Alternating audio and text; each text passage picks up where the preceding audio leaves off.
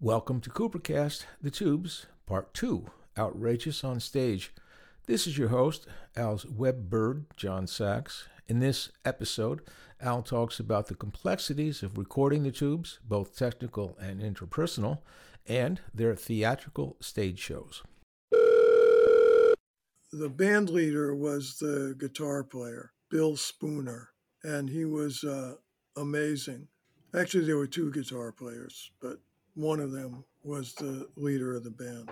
And then the lead singer, Fee Waybill, who probably knew much less about music because he didn't play an instrument. They had costume changes. They had women backup singers who danced as well. It was very complicated.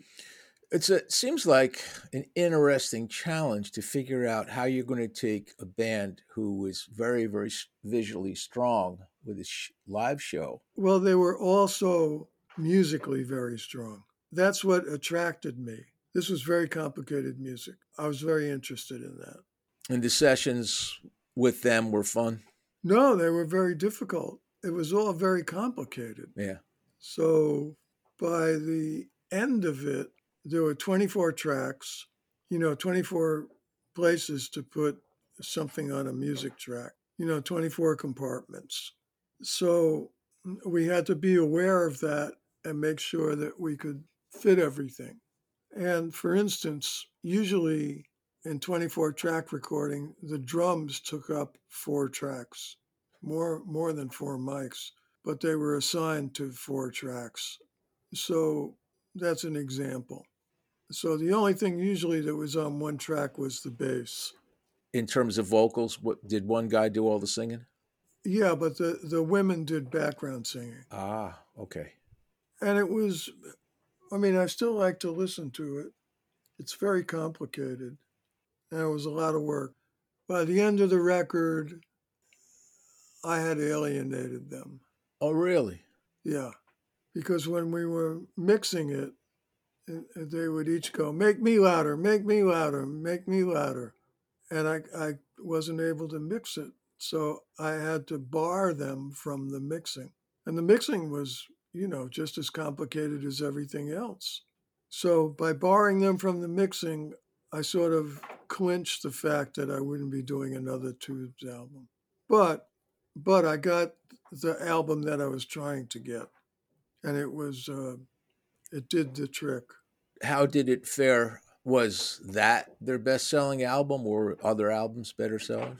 Other albums were better selling because they got better. And then they changed labels. They went from A&M to Capitol. And when they were on Capitol, they really started to have hit singles.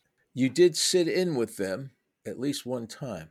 Oh, I sat in with them. I would go to the gigs because they were very enjoyable and I wasn't working. So I would sit in usually on guitar. And you knew the songs because you'd produced them.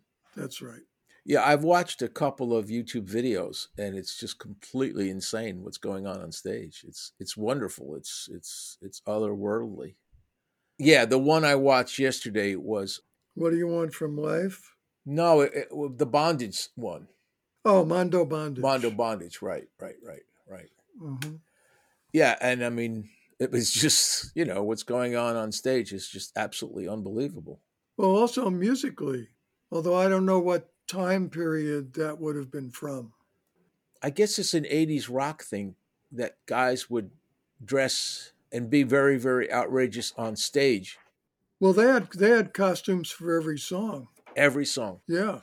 I made sure, and they made sure, that I went to see them play a few times before we did anything. Right.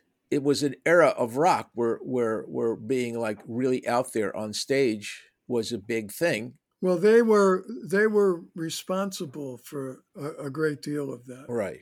As long as they were an act, they keep up the onstage insanity. Was that always a part of their thing? Yes.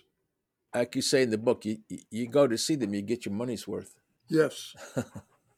It seems like they could have understood that you can't make everybody louder in the mix, and they should sit down and let you work on it. I'm surprised that they were that hard to handle in the studio. A lot of people are that way about mixing. Sure. It's not uncommon. Yeah, because when they listen, they're just listening. Where's me? Where's me? Exactly. You know. I mean, I had, I had similar situations with Leonard Skinner, and that was much less complicated, musically anyway. Did you stay in touch with any of them afterwards? Just anyway. About 3 or 4 months ago, I tried to find the guitar player, and I found him, and we ended up having like an hour phone conversation. Oh, that's cool. Yeah, it was very good.